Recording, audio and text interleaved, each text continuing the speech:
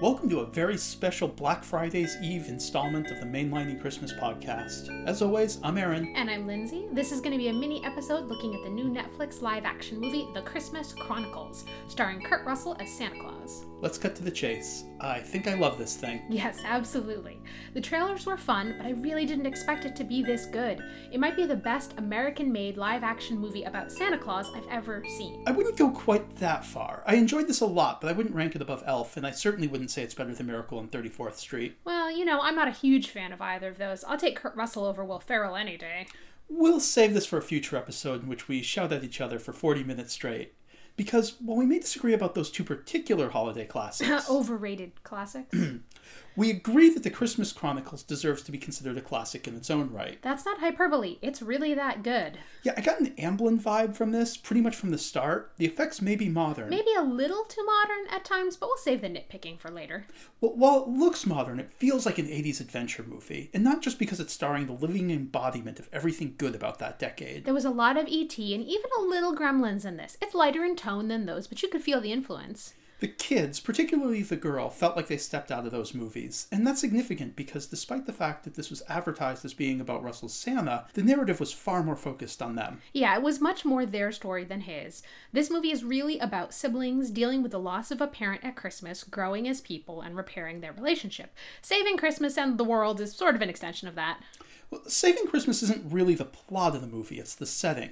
In the wrong hands, this could have failed miserably. Hell, I'm not sure success was guaranteed in the right hands. But thanks to believable characters and subtle writing, it works. It helped that the kids can actually act. There were a few moments that strained believability around big CG set pieces, but the kids definitely pulled off all the heartfelt stuff.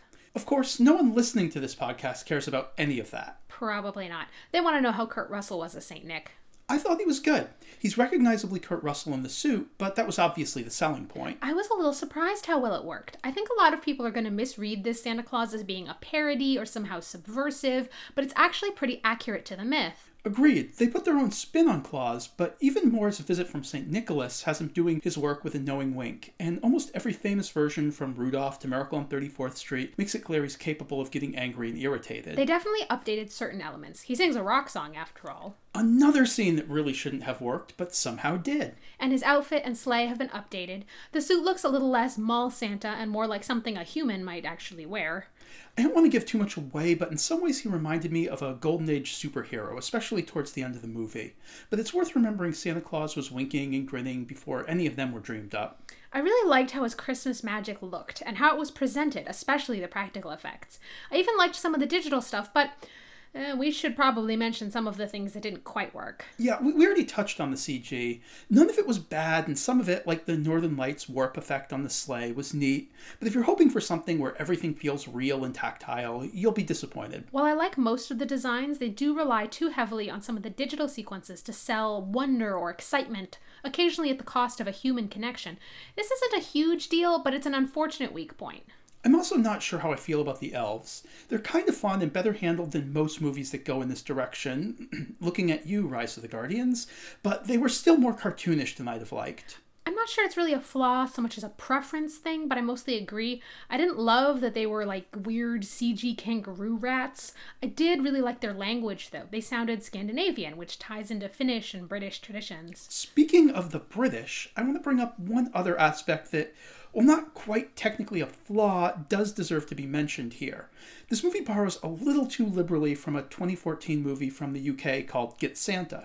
There are worse movies to copy. And to be fair, we don't know for certain the producers ever saw that, but there are quite a few similarities. It's like a hair away from being a remake. I really like Get Santa too. It's a great Christmas fantasy adventure.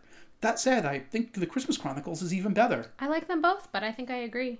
Anything else we should complain about? I could quibble about some choices they made at the ending. There's a point at the very end where they try to balance magic against character growth. I'd have preferred a little less Hallmark magic. I know what you're referring to. It wasn't awful. No, I'd even say it was good, but they could have made it great with a few adjustments. And overall, this was a really good movie. It was funny, clever, smart, and sweet. Just a really solid Christmas movie everyone should check out. I wasn't kidding earlier about this having the potential to become a classic. I really think it's destined to become a staple watched annually by families. Good. Maybe they'll stop watching the dang Tim Allen movies. This is much better. I know 2018 is a competitive year, but I feel like this would have been better equipped for a theatrical run than Nutcracker in the Four Realms. It really is quite a bit better than you'd expect from a Netflix original.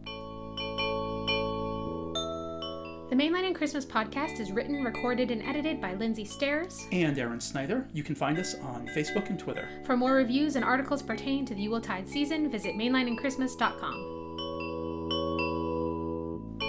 Hey, just in case anyone who works at Netflix is listening, I've got a pitch for a sequel. Buy up the rights to Santa Claus Conquers the Martians and remake that using the cast and characters from Christmas Chronicles. I'm not kidding, it could be amazing.